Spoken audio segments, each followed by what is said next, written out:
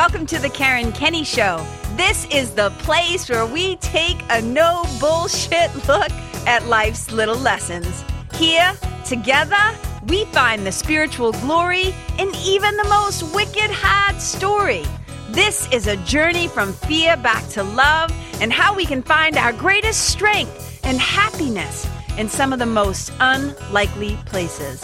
I believe that if you're willing to change your mind, you can totally change your life. So, are you ready to rewrite your story and choose to live free?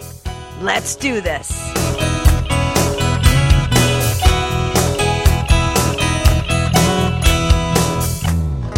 Hey, you guys, let me just tell you, I don't know what episode this is going to be. It might be 25, it might be 26. I don't know what we're going to do. All I know is I'm wicked excited today because the dude on my show today is truly, first of all, hey, welcome to the Karen Kenny Show. You can hear my big mouth. You know it's me, you guys.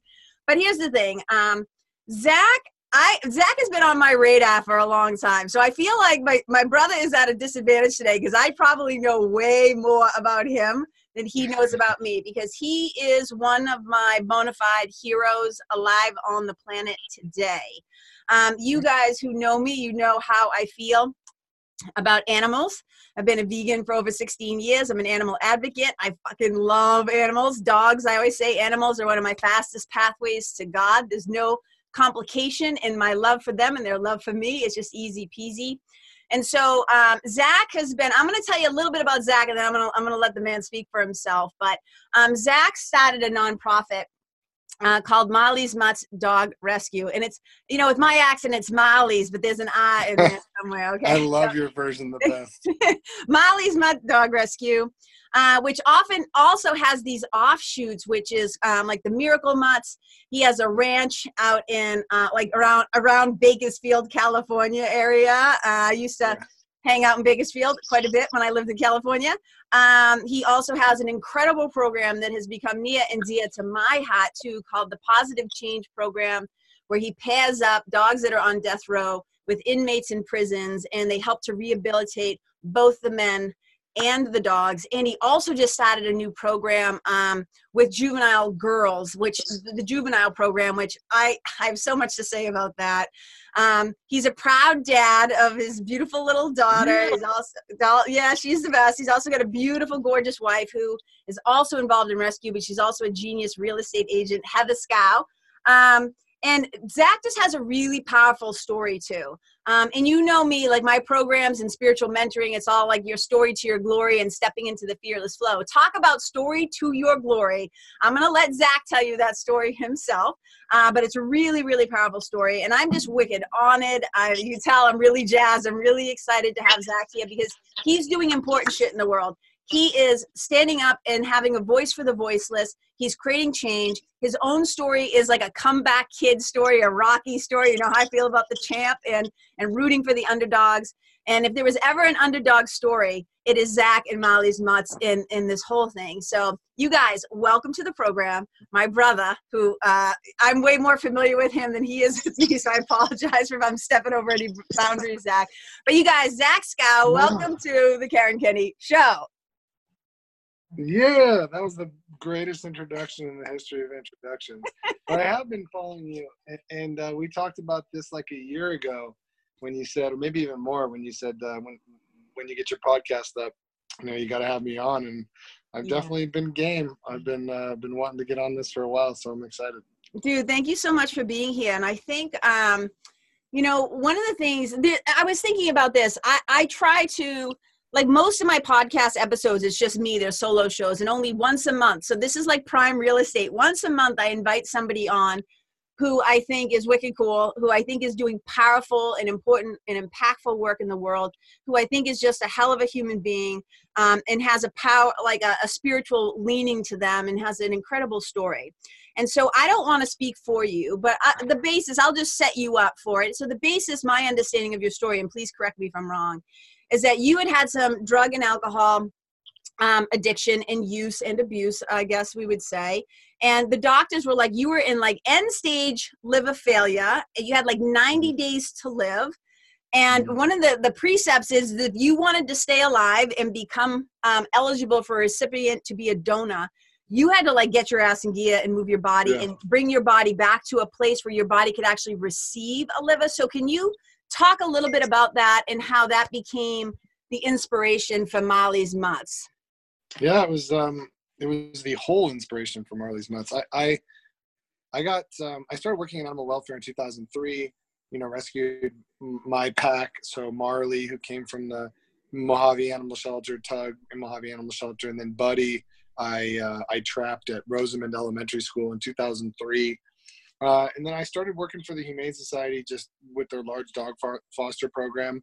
This is in the early 2000s, just helping them get that up and running, really just trying to put some sort of like title on my life. I had no real job. I was bouncing from job to job, kind of weaseling off my dad the best that I could, and really just woefully addicted to alcohol and drugs, really, really badly. I was I was an everyday drinker, and then I became a 24-hour a day drinker in 2003 when I got in a really bad car accident. And my liver started to 2008, my liver started to fail. I started to turn yellow, and my belly started to fill up with this, like 9 months pregnant, and I'm started to leak blood from both ends, and didn't know what was wrong with me, but knew it was probably alcohol related. Went to the doctor, and they took one look at my results and said, "You're in liver failure and you need to go to a hospital immediately." Wow, dude. I didn't go. I lied about it. I kept myself out of the hospital for as long as possible. I tanned in the sun. I wore sunglasses. I wore baggy clothes. I taped my herniated belly button to my stomach so that you couldn't see it poking through my t-shirt. Dude, like this is high level functioning denial, right? Like we're just not going to face the facts that we're slowly destroying ourselves, right? Yeah. Yeah, you want to hear about it? I remember it vividly. I do want to hear about it. I tried to convince the nurses that it was just because I was on a bender the night before or for the week before, and they said, no, that's not how liver tests work. Well, it's not how blood tests work. This is these tests are an indication of your liver wellness, and your liver is failing, and you're not going to be alive for very long. And because I knew that meant no alcohol in my life, my mind wouldn't let me contemplate it. I no part of me paused on, welp, this is my chance to get better. Welp, I better go to recovery, or I better stop drinking. It was, if anything, I doubled down. It was like, dude! Yeah, I find that fascinating. So now that you have some time and some insight and some wisdom about your own behavior, right? What do you think that was? Was it really just the fear of, well, getting my shit together means that I got to stop drinking? Like you just didn't want to stop drinking? Were you? No, it was that I had no identity without alcohol. So, I'll never forget, I've been through some abusive scenarios as a child, some sexually abusive scenarios that occurred for a number of years, which combined to just have me be very nervous around women, paralyzingly so, just nervous in especially intimate situations.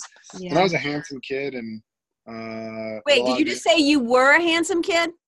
Yeah, you know what I mean. Like, dude, have you looked in the mirror? Because I don't think much has changed. Well, the thing was that back then I couldn't meet up to the expectations. The older girls wanted to date me, and all my family and friends thought that I should be with so-and-so and be doing this and that. And I didn't have the confidence. I couldn't feel comfortable. I was terrified. I was utterly terrified around women in intimate situations. And I didn't know why. I thought there was something wrong with me. Not able to trace it back to all that trauma from at a younger age, which now it makes 1,000% sense. And really it's helped me heal and move on. I don't even really think about it anymore. It was something that occurred for several years of my life, and at a pivotal stage hormonally and developmentally, and right as you're coming into puberty, it's very strange to have all those things happen to you and not really know what's going on. And think of also it's difficult for people who've been through sexual trauma that's not overtly intercourse related, like unless someone raped you, so it's difficult to identify exactly what happened to you. And also the stigma, the word is so stigmatized, sexual abuse or molestation. And particularly this occurred with someone who's very close to us, and I didn't want to think of that person as a molester, or me as a Right, molested sure. kid. Yeah, Yes. I don't want to think of myself as molested. And but it wasn't until I was able to connect on that with a therapist, and where they kind of went, are you not seeing this? And I just kind of went, what? And then they explained it all, and it made 1,000% sense. And just Sure. discovering that kind of was a true epiphany. It was like the first day of the rest of my life, and I've since been able to enjoy a very intimate relationship with my wife without a lot of the problems that I used to have. I felt like I was going to have a heart attack every time I was intimate. Dude, I totally hear you, and I feel for you on so many levels. And I think, it's so fascinating. I can relate on a lot of levels. It wasn't a situation that went on for years, but there were lots of incidences, a ton of sexual harassment, a lot of, and like you said, like that word sexual assault, like if it's not, like you said, like actual penetration or molestation or like certain rape or whatever the thing is, it can be really hard to label it. And I remember working with a woman who, because my childhood trauma, I don't know what you know or don't know about me, but my mom was murdered when I was 12 years old, and I had a really intense childhood, and so my body developed irritable bowel syndrome. That's how, like, everything went to my gut. Like you went to drugs or alcohol or whatever, like all my stress and stuff just went like in on myself. And I remember talking with a woman recently who said to me, you had a lot of trauma as a child. And I remember being like surprised. I was like, what? She was like, yeah, you were traumatized as a kid. And I was like what? And I go downstairs and I say it to my sweetie, and he looks at me like, yeah, no shit, Sherlock, right? Like, yeah. But I think part of it too was like exactly what you said, like not wanting to wear the label of like being a traumatized kid, or being a kid that was molested, or being a kid with a dead, murdered mother, or being whatever how the world would look at us. But the way that we looked at ourselves, like when you say I had no identity without alcohol, that is like so powerful to me, because I think you, getting Marley and then kind of working into Marley's Mutts dog rescue, and like, dude, you've rescued over, like, at this point, over 5,000 dogs, which is incredible. But now you have a sense of self, and you have a sense of purpose with the dogs. Do you think that that's really what the heartbeat of that was? Like, 100%. Yeah. There was a big difference between life with purpose and life without purpose, definitely. I just meandered through life as a like chronic failure, like a perennial letdown for a long time, with no purpose. I mean, I could have been rubbed out at any time and it really wouldn't have made a difference. Probably would have been a relief to my family. So yeah, to have found something that I legitimately am passionate about, and that helps me get up every day and can take me away from all of the narrative that's going on in my mind, is very special and helpful. Definitely. I need to have something I'm working towards.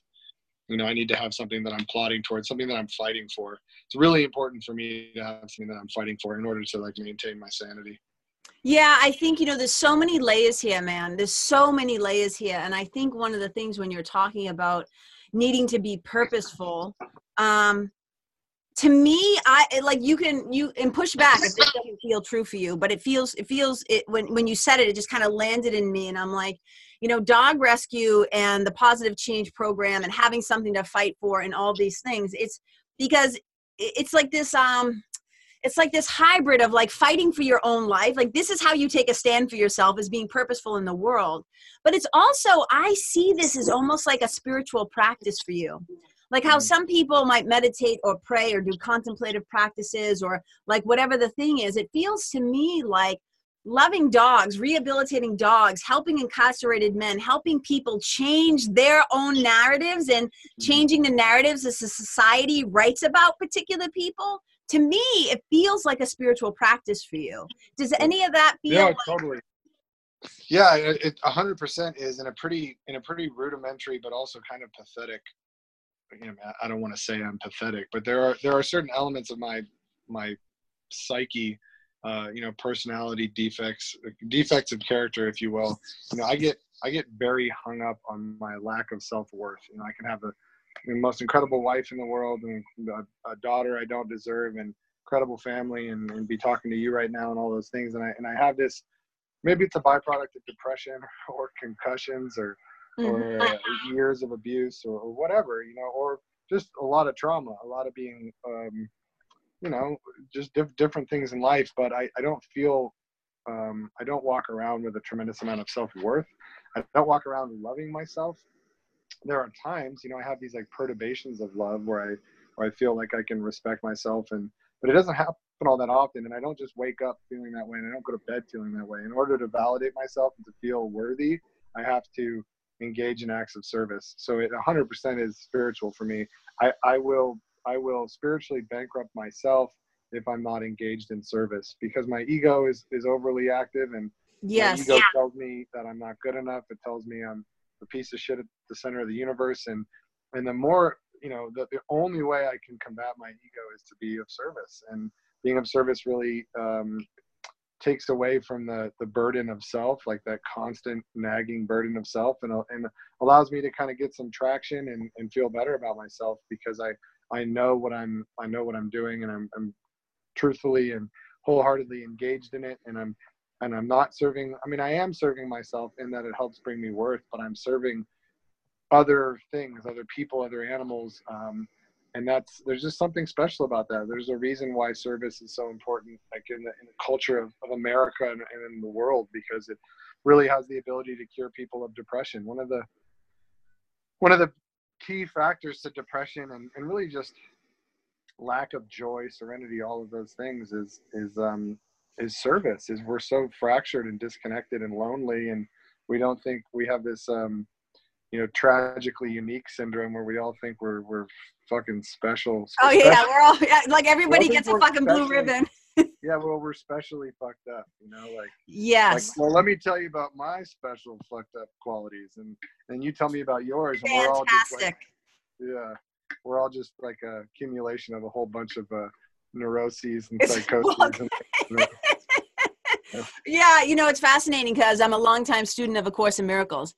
And what A Course in Miracles will say is, like, you know, the ego is obsessed with specialness.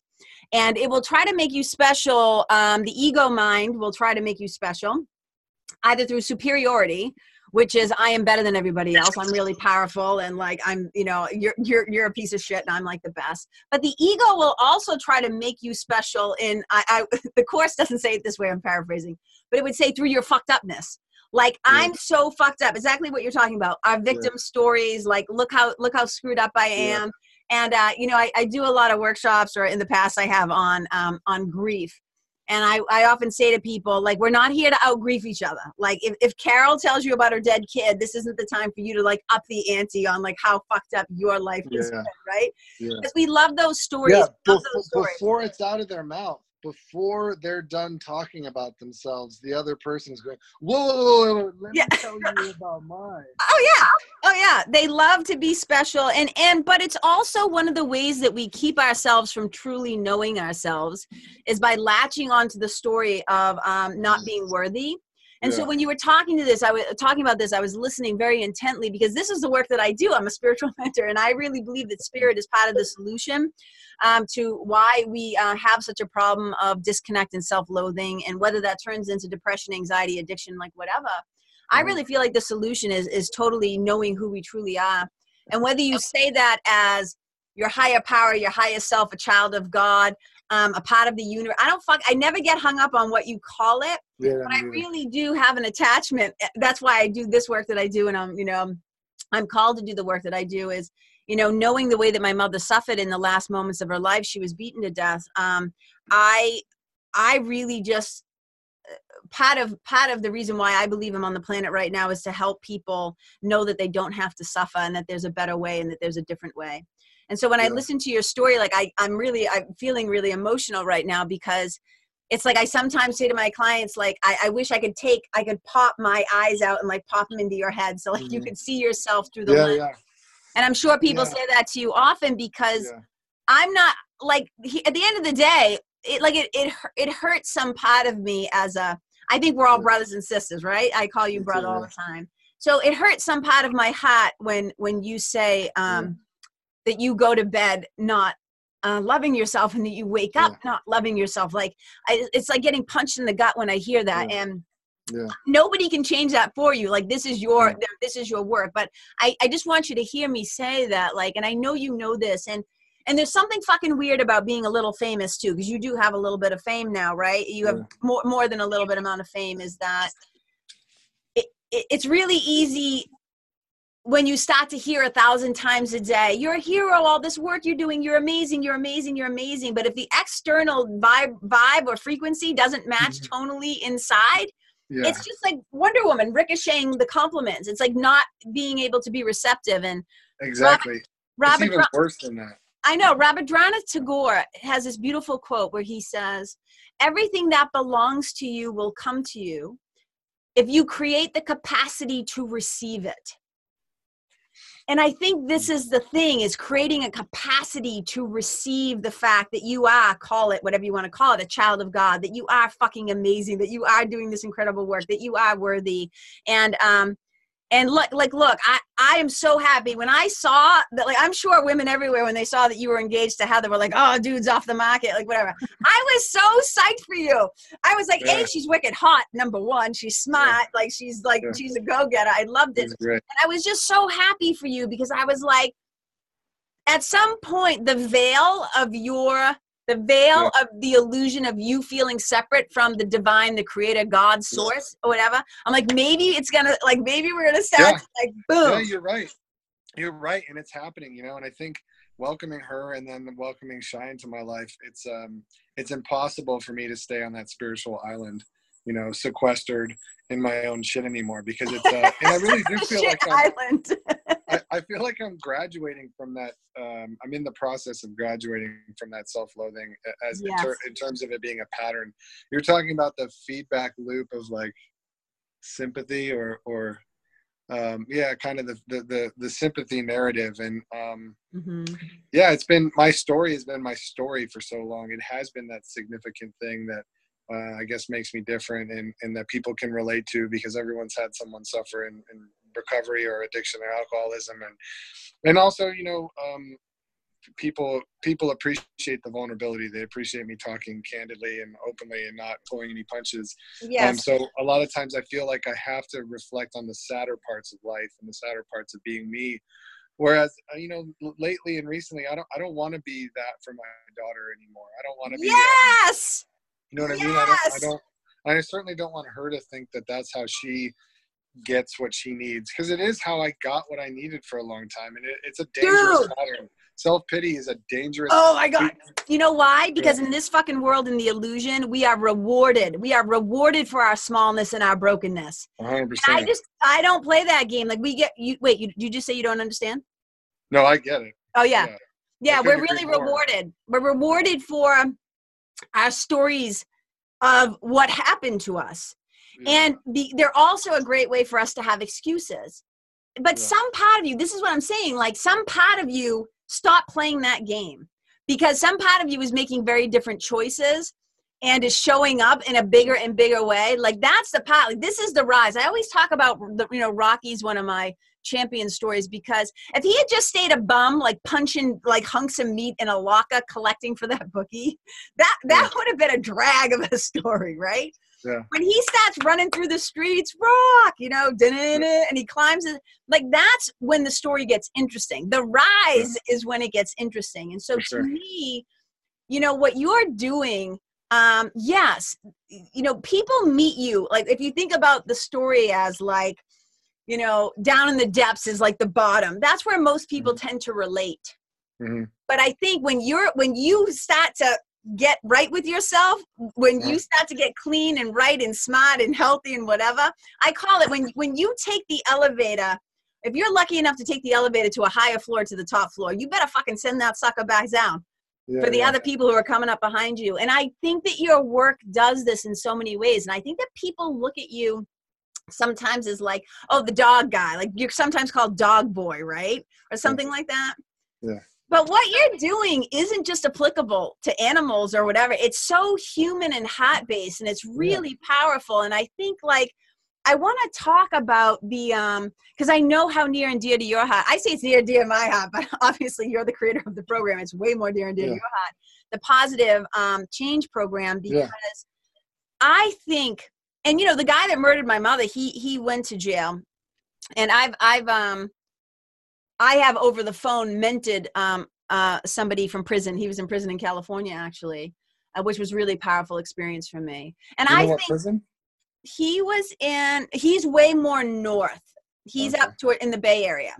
Like Solana or Folsom? Not Folsom.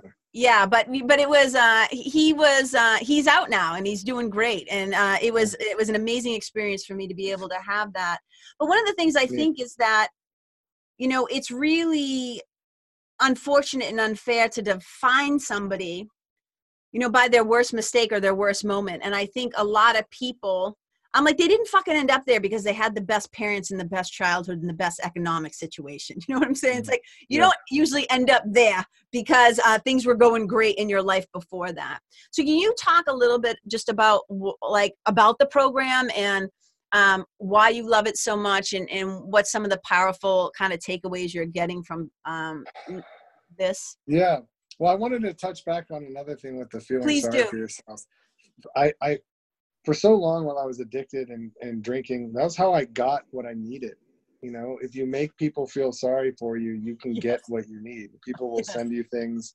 They will give you stuff. They will take pity on you, and you'll become a charity case. And I see you know, there's a lot of really successful pages out there that focus on the, you know, more uplifting, proactive aspect of being positive, not looking for sympathy, but just being positive and persevering in spite of all that you're dealing with. And those are the pages that are really, I don't know, it's almost like a battle on social media. I see the two, you know, like I saw one post this morning from someone that I probably will stop following, but it, you know, it was, it had to do with, I've got to go do this, you know, it involved driving a bunch of animals far away for treatment. And I've got to, you know, I had to put down an animal that they had welcomed into their own home. Long story short, it was just, the whole thing was poor me. The whole thing was poor me.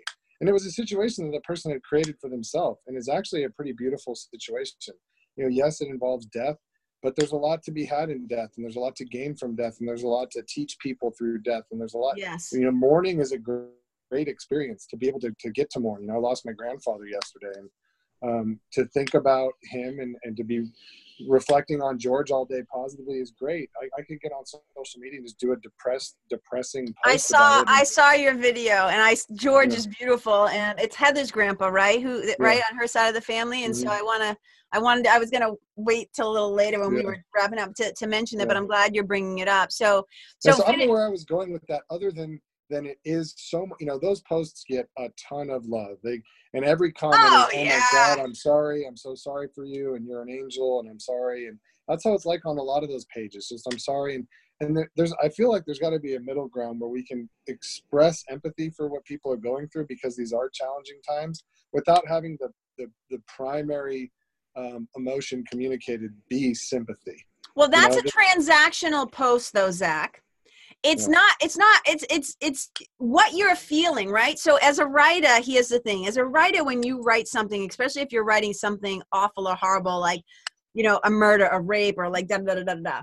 One of the key things is you always have to say, I always say to my writers who are my clients, I say, you've got to let your audience have their own experience.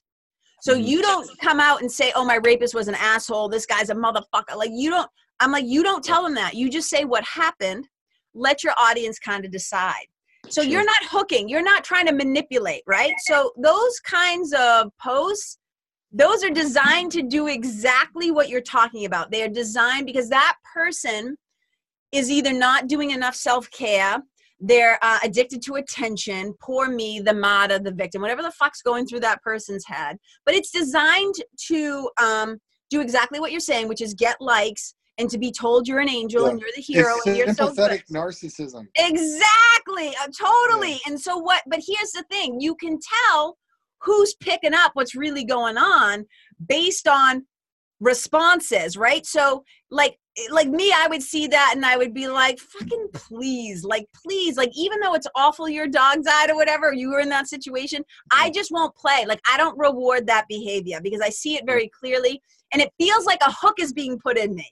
And I'm like, no. I don't play that game. Like, I'm 50 now. I've seen enough. I see it. But look, when I was a kid, I played the dead mother card. I know exactly if I didn't want to turn in my homework, like, I get how it was done. I knew how to get attention, but that stopped being fucking interesting to me.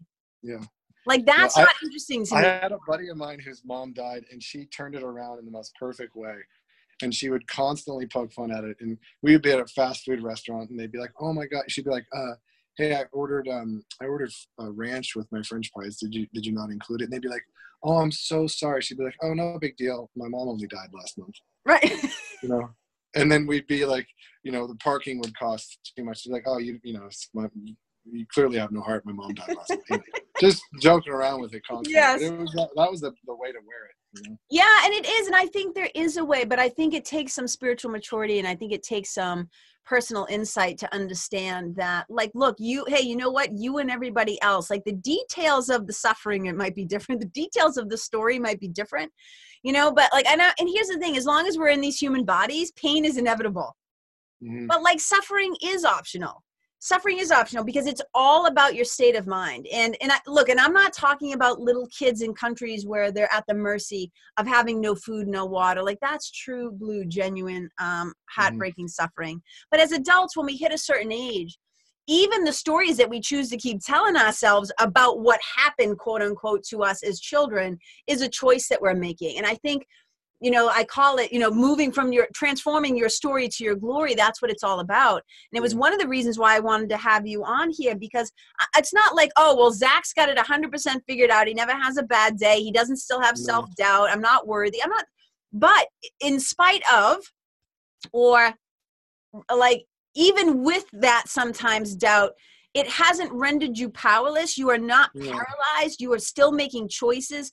And it's so important that service piece.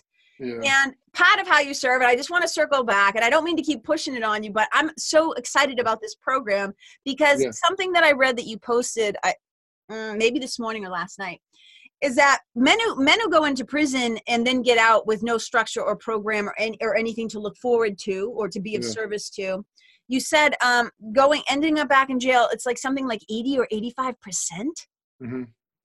And so you're seeing with your program of taking dogs who are otherwise, as I call it, on death row, who are going to be euthanized, putting them in prisons with an opportunity for men. And I watch all those videos. Like, I'm addicted. I have mixed feelings about social media, but I'm obsessed with the positive change. Because you're watching, I mean, from a therapist or from a person who's engaged in spiritual wellness and discovery, you're watching these people make Herculean steps forward in their life, you know, where they're maturing before your eyes in such profound, large ways that most people out here in the real world, or a lot of people, aren't willing to go through.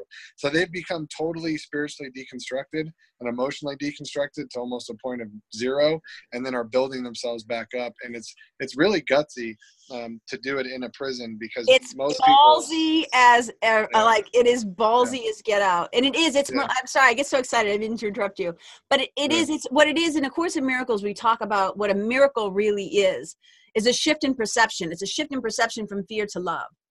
That's what a miracle is. It's really a shift in how you see and perceive yourself and perceive your brothers and sisters in the world around you, right? So when I'm watching these men in these videos on graduation day, or just learning how to use their body language and like all this stuff, like, I like sob, but with a smile on my face, like, the whole time. Because it is miraculous. It is miraculous. And it also lets you know that you've, it gives you permission to love them, because you see them working so hard and succeeding, that it's validation that you're allowed to love these people, because we still have this cultural restriction, you know, this tendency that's been bred into us to not embrace inmates, that these are prisoners, these are people capable of great harm, they've perpetrated great harm, and they should be very warily, dealt with extreme caution. And so, they're really just setting this stage for so much growth, and it always motivates me to grow. That's the weirdest thing, dude. There's so much transformation in there happening. And I wanted to think about one thing, because it's really interesting, your perception on suffering, because that's not how I've historically grown up with it. So I want to hear more about how you talk about it, because for me, like Viktor Frankl's Man's Search for Meaning was my book, because it basically validates that there is validity and purpose in the suffering, that there is purpose in your suffering. And I felt like I suffered for so long that it felt good to know that it kind of gave me the permission to take pride in my suffering. Not like to make the world understand and empathize with my suffering, but just that, because no one really knows your inner dialogue. And so for me, it's like, look, if anyone really knew a lot of the darkness and the suicidal thoughts and the things that go on in my mind, I don't know how they would view me, but the way I want to think about it is that it is a struggle, that I am struggling, I'm trudging forward, and I am suffering. So maybe it's the synonym I would use is struggle instead of suffer. Like maybe that's more what it is, that you don't have to suffer, but you have to struggle. Because I take pride in some of it, because I know it's really difficult. And I know some of the things I've gone through and persevered through are really hard. And so I want to. I have a lot of thoughts about that. So this is why I like to have conversations, because you can't just do a spiritual mic drop and say oh, this is it. So what I mean by that is this. I always say it like this. Suffering is a really fucking fantastic teacher until you get a better teacher. Yeah. Because we forget that we can learn through joy too. We forget that we can learn through happiness too. And so I wouldn't trade my struggles and my shit for my job, for anything, because it has made me, it is, I said, I used to act really tough, dukes up, I'm a masshole, I'm a kid from Lawrence, Massachusetts, right? Yeah. Tough kid. And I said, well, I only needed the tough act, external tough act, until I understood that internally I was strong. And there's a difference between tough and strength. And so when I understood who walks beside me, when I understood who I really was, it's not that I have no fear. I talk about the fearless flow. It's not that I have no fear, but my fear is way dialed back because I know I'm not doing this stuff alone. My whole thing is it's not to not make the struggle and the suffering important or valuable, because I think that's how we mainly learn. But I also don't want to throw away the fact that there's another way to learn. Yeah. And that we can start to focus on, I see you with, playing reggae and you're dancing with your daughter in that moment. And I think there's just as much value in this. God, that's such a good point, because, I tend to think all of my growth has to come through strife. Yes, and no, it doesn't. A Course in Miracles says you can learn through joy or pain. There was more revealed to me. I mean, if I truly were to pay attention to that exact moment you're talking about, there's a couple where I just picked up my daughter and we started to have these dance offs in the kitchen, and what I learned is that that's far more enjoyable for me, and I get more out of that than I do just about anything. Okay, can I ask you? Yeah, go ahead. Can I ask you a question? I know I'm being really rude and interrupting, because it's when something comes in hot, I have to pay attention. You're a fucking masshole over here. Yeah, I know, I'm fucking interrupting you over here. So when you're dancing with her, what are the three top things that you're feeling? If you don't overthink it, what's the three top things? I'm feeling separated from all of the nonsense. 100% separated from all these things that bog me down. All right, can I just stop you? Yeah. Look at how your mind immediately went to, when I'm in this joyous dancing state with my daughter, I'm feeling separated from all the nonsense, instead of saying, I feel connected to all that's good. Yeah. See how your mind just picks up, because it's just conditioning. It's just conditioning. Well, I feel like the negative is Velcroed onto me almost all the time. Okay. So, all right. Can we pick a better image? Yeah, I'm working on it. I really do feel like transitional, Yeah. like it has been transitioning, but that part of it's just the work. The work's overwhelming, and I'm constantly enveloped by it. So You when I'm mean the dancing work? with my Wait, do you mean personal work or with the dogs and stuff? just work, the work with the dogs. Yeah, Marley, yeah. that work is so, it's 96% of my time, and so when I do get those breaths of fresh air with my daughter, I feel extreme joy because I don't feel connected to any of that work stuff. I feel Yes. wholly connected to her I love instead that. of connecting to that stuff. That's why it's so and there's just so much, it's so much more real, those connections. Yeah, dude. You're I'm talking. actually sitting in her Is her that your breastfeeding sweetie? chair. Is that your sweetie? No, this is her Oh, chair. oh, Oh, I thought that's so. behind me. Oh, I thought she came in because I wanted to say hi to No, her. she's Oh, in Everett, Washington, dealing oh, with the passing well, of her grandpa. yeah. I mean, so Zach, I mean, I think that's the thing, right? Is like, I have so much. I know one of my one of my beloved friends, does dog rescue here in New Hampshire. She's rescued over 3,000 dogs, and her husband both do it. And it's like out of her house, and she has like the rough house, which is where they board the dogs and they rehabilitate. I mean, Yeah. and I just know, like, I know firsthand. I volunteer there sometimes, so I know firsthand, like, you can't do this work and come out unscathed. Yeah. It's kind of like how police often see, the worst of humanity, the fucking worst Yeah. of humanity. And We have especially, people come stay with us, and they always, every single time, what they say is within hours they're completely overwhelmed, and they just repeat, "I don't know how you do this." yeah, they're just, some part of you, I think, and so it's so fascinating to me because I think that the part of you that has suffered so much, the gift, I always say the gift of suffering from me, I'm not going to speak for you, the gift of suffering from me in my own suffering is very quickly, it's one of the reasons why I'm vegan. It's very quickly easy for me to identify another person's or another being's suffering. And so it has taught me great compassion, and it has taught me to expand my viewpoint of how the ego would love to have me view people, like you were talking about these incarcerated men. I really get that we're all children of the divine. I really get that we sometimes are very fucking clumsy and we make big mistakes and we do awful things. But there's something in particular about doing something awful to yourself, poisoning yourself with shit, cutting, harming, self-harm, totally. versus taking it out on a weaker being, a smaller being, whether it's a child or an animal that has no voice and can't defend against you. So in the work that you do, you also see some of the worst of humanity, our lowest level of inflicting ourselves onto something that can't fight back. And I say prayers for you guys all the time, and I mean, I say prayers for all of us, all of humanity, but I'm just kind of like, I really wanted to ask you if you could share with the viewers, like, and I would say that Dancing with Shy in the Kitchen is one of those things that you do to, some people might say it to combat the forces of darkness, but I would say, how do you keep the light on? How do What I you? used to do is I used to always write. I don't write enough, but that was how I processed it all, is I would write. And I would try to focus on something positive or what I knew the end result was going to be. Too often we focus on the obvious, which is, like with Hooch. Hooch had his tongue cut out, his ears cut off, and people want to focus on that most of the time. They want to focus on, if I could find this guy, I would kill him in the following ways.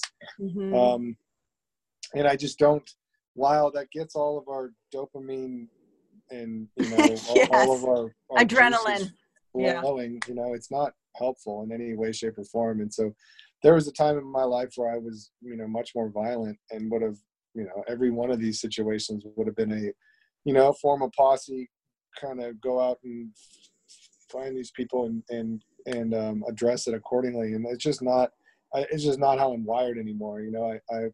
My focus goes into caring for what's in front of me, what's at hand, and the task at hand is caring for these dogs. So the best way I can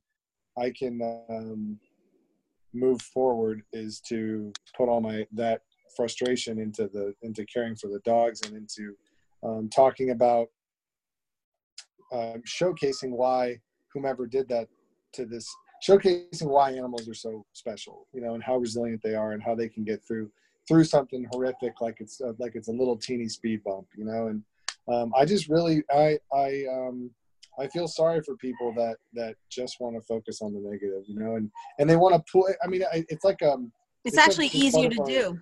It's part of it's part of our tribalism, and we want to organize into packs that want to go, you know, affect vengeance and all the rest of it. And we want to feel camaraderie by organizing with other people who are willing to go kill some people who hurt a dog. And really, what I wish more people reacted pragmatically and did something that we knew was going to help. So if you see something that frustrates you, get involved. Exactly. Don't just get pissed off. Get involved with something, you know. Put your money where your mouth is, man, and let your anger actually motivate you into taking some sort of action. Yeah, I mean, I get angry, you know, but I'm at the shelter all the time, and I see these people. So it's far easier for us to demonize people. And oh my God, I can't believe you surrendered your 14-year-old Chihuahua that's been with you your whole life, and what a piece of shit. What kind of evil human being would do that? And then you realize the person's got diabetes and their husband just died and they don't have any money and they're on a fixed income, and you just go, come on, people, why the fuck would we want to go out of our way to make the situation any worse than it is? Can't we just objectively look at it and understand that we have a life that needs us? And then, you know, we can address the rest of it if we think it'll help culturally, and we can educate. We can use the opportunity to educate, 100%. But we don't have to call people out. We don't have to, you know, take a bunch of low blows and really malign people and ostracize them publicly. It's just not worth it. Those are always the biggest hits on social media, but I just don't think it's that important. Dude, I love everything that you're saying right now, and I think it's so important. It's actually about keeping the focus where we can be helpful and not harmful. Yeah. And I think it's really easy, like you said. And this is the thing, if people just I always say to my clients, man, like one of the greatest things you can do is to approach your life and your brothers and sisters in this world with curiosity instead of judgment. Because the ego loves to judge. That's its full-time gig. That is it. It's natural, yeah. It's your ego loves to, it is constantly judging whether or not I want to drink this water or have lemonade, right? On a regular basis. I'm like, not even regular, Zach, nonstop. Nonstop. The ego is just chattering out its preferences, its judgment, its bullshit. But we never know what somebody's story is. We never know what's really going on unless we take the time to sit down and talk to them. And so many dogs have surrendered and we don't know why it happens. And it's like me, like I always say to myself, like, if I just let myself sit and think about the billions of animals that are slaughtered annually, right, for people to eat them and stuff like that, I would become paralyzed. So I'm like, okay, I'm one person. What can I do? Yeah. And then I do what I can do so that I don't feel guilty, like so that I can feel like I'm making a difference in the world. And it's the same thing. Like, I love that POV that you keep the focus on where the love is. Yeah. Yeah. And that's beautiful. You know, we've got this program, Final Gift, where we render last rites to dying shelter dogs. We take them in and we give them a last hurrah. And then when we euthanize them, we do it as a family, and we all get together and we bury them, and we'll try to take them out for food or to the beach or to the park, or it depends on how sick they are, but we give them a real dignified out. And that final gift is you know, we humanely euthanize them at the ranch and bury them under the poplar tree. And, you know, I've seen another approach to that, you know, which was, you know, so that's our focus, is we take in these dogs from the shelter that are terminally ill. It's called the Final Gift. We take them through the whole program, and then it ends with them passing away. But it's a very kumbaya, wonderful, emotive time for all of us. Conversely, that same program was executed differently, where, you know, it was one person who took the dog into their house, and the dog ended up dying a couple weeks later, and it was a real, you know, it was a real ode to the piece of shit parents who used to have the dog. So the dog died, which we knew it would die, and it was a big FU to the previous parents. It was a real sob story about how sad the person was that the dog had died, even though the person knew the dog was terminally ill. So it was, instead of it being the opportunity of, hey, I took a dog in for 2 weeks, gave it a glorious experience, and how special it was for me to be able to offer this, to get to do this. It was, someone should feel terribly sorry for me because this dog died, and I'm over here flagellating myself emotionally with this death. Because it's not about the dog. I mean, people, like, you can see right through it. Like, you can really 100%. see, like, Yeah, it's 100% about that's that sympathetic narcissism. It's people are trying to gain points in the world with it's like they're applying for divinity, like they're trying to get through the pearly gates. That there's this constant competition of what can I do to show like I care the most. You are not kidding. But I think that's part of why people also struggle with grief. I have a lot of clients that I work with who have had tragedies and traumas and lost people and sometimes children. And I say to them, you feel like you're doing, you're dead. I said, we don't abandon our dead here, but we also don't have to like build altars to our suffering about them forever for the rest of your life. You're allowed to have days where you feel better, and I think there's something to this feeling like, well, if I start to feel better, if I start to heal, then it means I didn't love them as much. Like I've got to prove by my suffering and my wailing and my self-flagellation, all this stuff, like how much I cared. And I'm like, hey, look, nobody is requiring your suffering but you and your ego mind. Certainly not the dead person or animal. Exactly. You're honoring. That person wants you to go live it up. Dude. The person doesn't want you to like, wait, you're celebrating my death by being like miserable and making it right. I'm like, this is terrible. I don't What's think wrong with this picture? Yeah. If I was still like suffering at 50, like my mother died when I was 12. I'm like, I think my mother would be really fucking bummed and disappointed. She'd be like, still you're carrying my dead body around behind you. The next time I introduce you, I'm going to introduce you as, my friend Karen Kinney. Her mom died when she was 12. Yeah, exactly. And it's funny. That extra sympathy right off the bat. Oh, no, trust me. It's like, yeah. And, it's funny because of the work that I do, and I am a storyteller, I have to tell that story a lot, but I don't tell it from the wound anymore. I don't tell it from that place because it's like, it's everything that I took. It's the glory that I took from the story and all the golden nuggets and all the empathy and compassion and strength and grit. I would not be who I am today if I hadn't lost her. And that I say that death, is awful and brutal and tragic as it was ultimately a gift. It was ultimately a gift to me. And so that's what I look at. And I look at the work that you do in the world, Zach, and it's a gift. It's a gift for those animals. It's a gift for the rest of us to see what's possible. I view liver failure the same way. A lot of people have this tendency to feel really sorry for me. They're like, oh my God. Oh, I don't feel sorry for you at all. No, there's a variety of reasons I don't. One, if my liver hadn't failed, I would have never got better. I would have 100,000% be dead.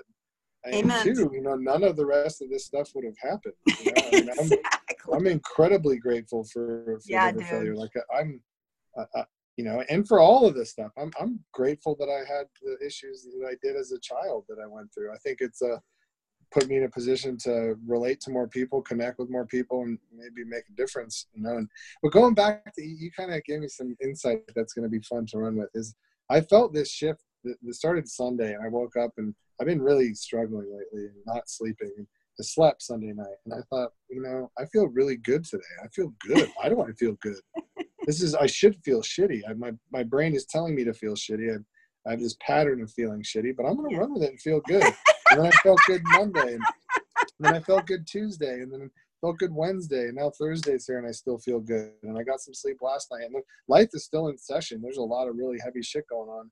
Yeah. But I just feel like I'm, for the first time, giving myself permission to not feel shitty. And that's always been an interesting statement that people tell those of us who suffer with depression is, you got to put effort towards not feeling shitty. And I think it's hard to it's hard to view that statement, but it's true. And I really put forth that it's every time it's poked its head through, I've really consciously put that away and said, no, that's not I'm trying to constantly tell myself it's not my narrative anymore. That's not my story. I don't have to be this depressed, insomniac, recovering alcoholic. That I can be something else that still has those experiences, But I love love, and it's really actually wicked funny. And humor is one of my big three. I think there's so much healing through humor and laughter, and you can find just about anything funny when there's enough time and distance and healing that happens. But something that you said that's like really important is that giving yourself permission to feel good, like, oh, it's okay, like I'm allowed to have like 5 good days in a row, is like really important. And then, oh, hold on, let me just like, I gotta rewind something else that you said that was really important, and I'm like, I want to make sure that I focus on that. I don't know, it's gone now, it like slipped. Right. But I do think that what you're doing is you're giving us an example of oh wait, it's trying to come back in, hold on a second.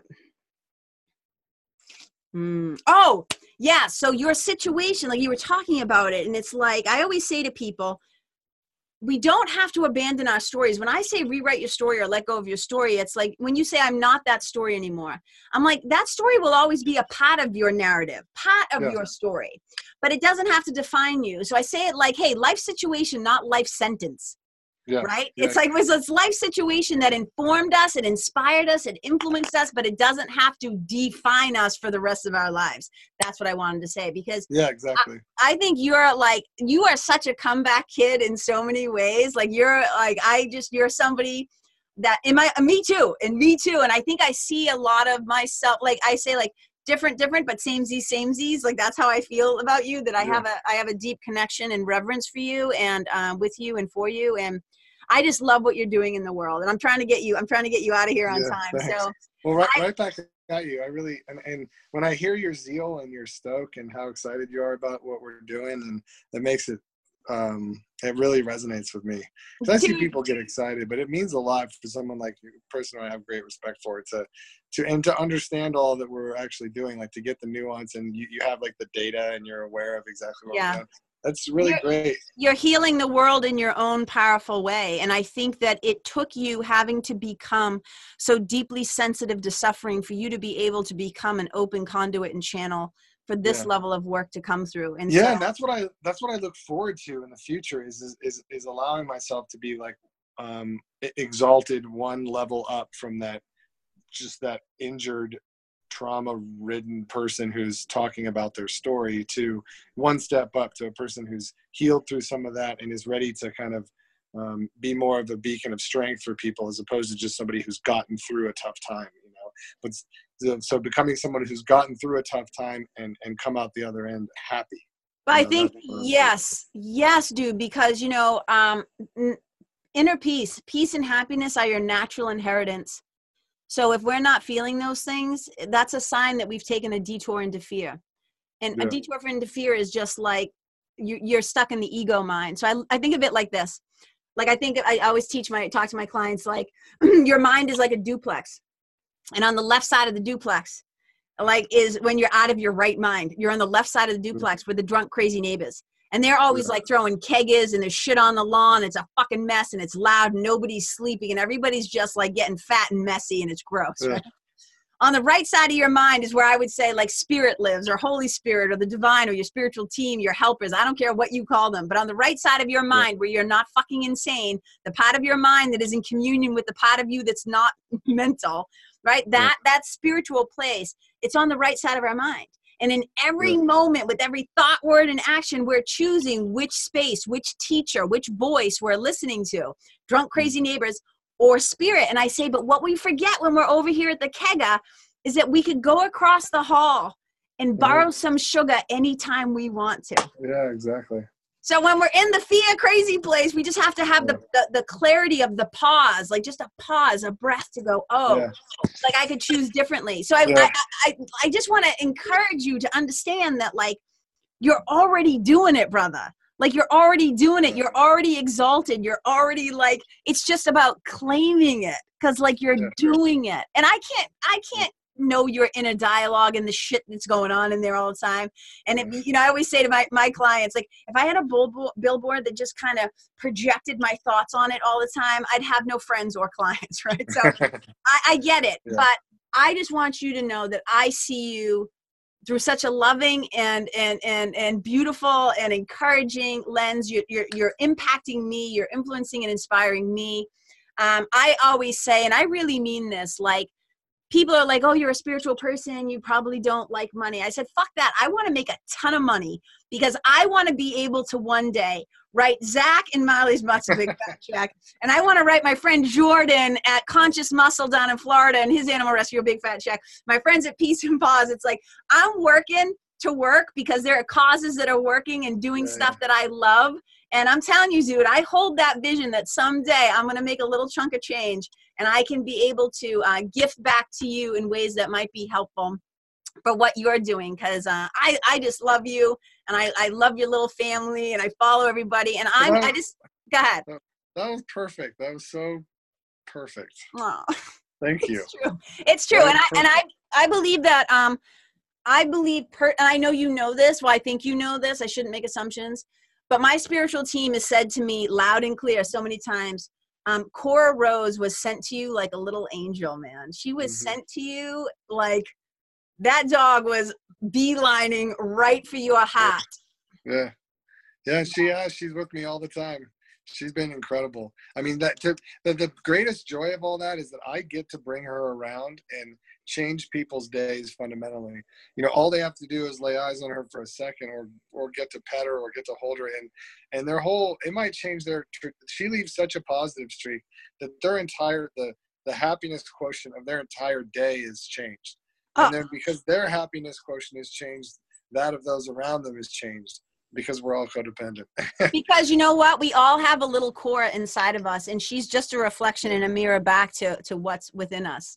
Yeah, she's the uncomplicated, unconfused part of ourselves because she's the embodiment. Yes. She's the embodiment of love. It's all simple with Cora. Yeah, it's like I'm either wrestling with Henry or I'm like eating poop in the field. She doesn't need to sit down with Karen and have Karen reiterate why she should enjoy her day and why she's because Cora's just fucking Cora. She gets it. She gets who she is, right? So I just love that, dude. I got to get you out of here because I don't want you to be late for what. Well, hey, I love you. I love you, and thank you. I love you. And can you just tell people very quickly, like 2 ways to get in touch with you or to find your stuff?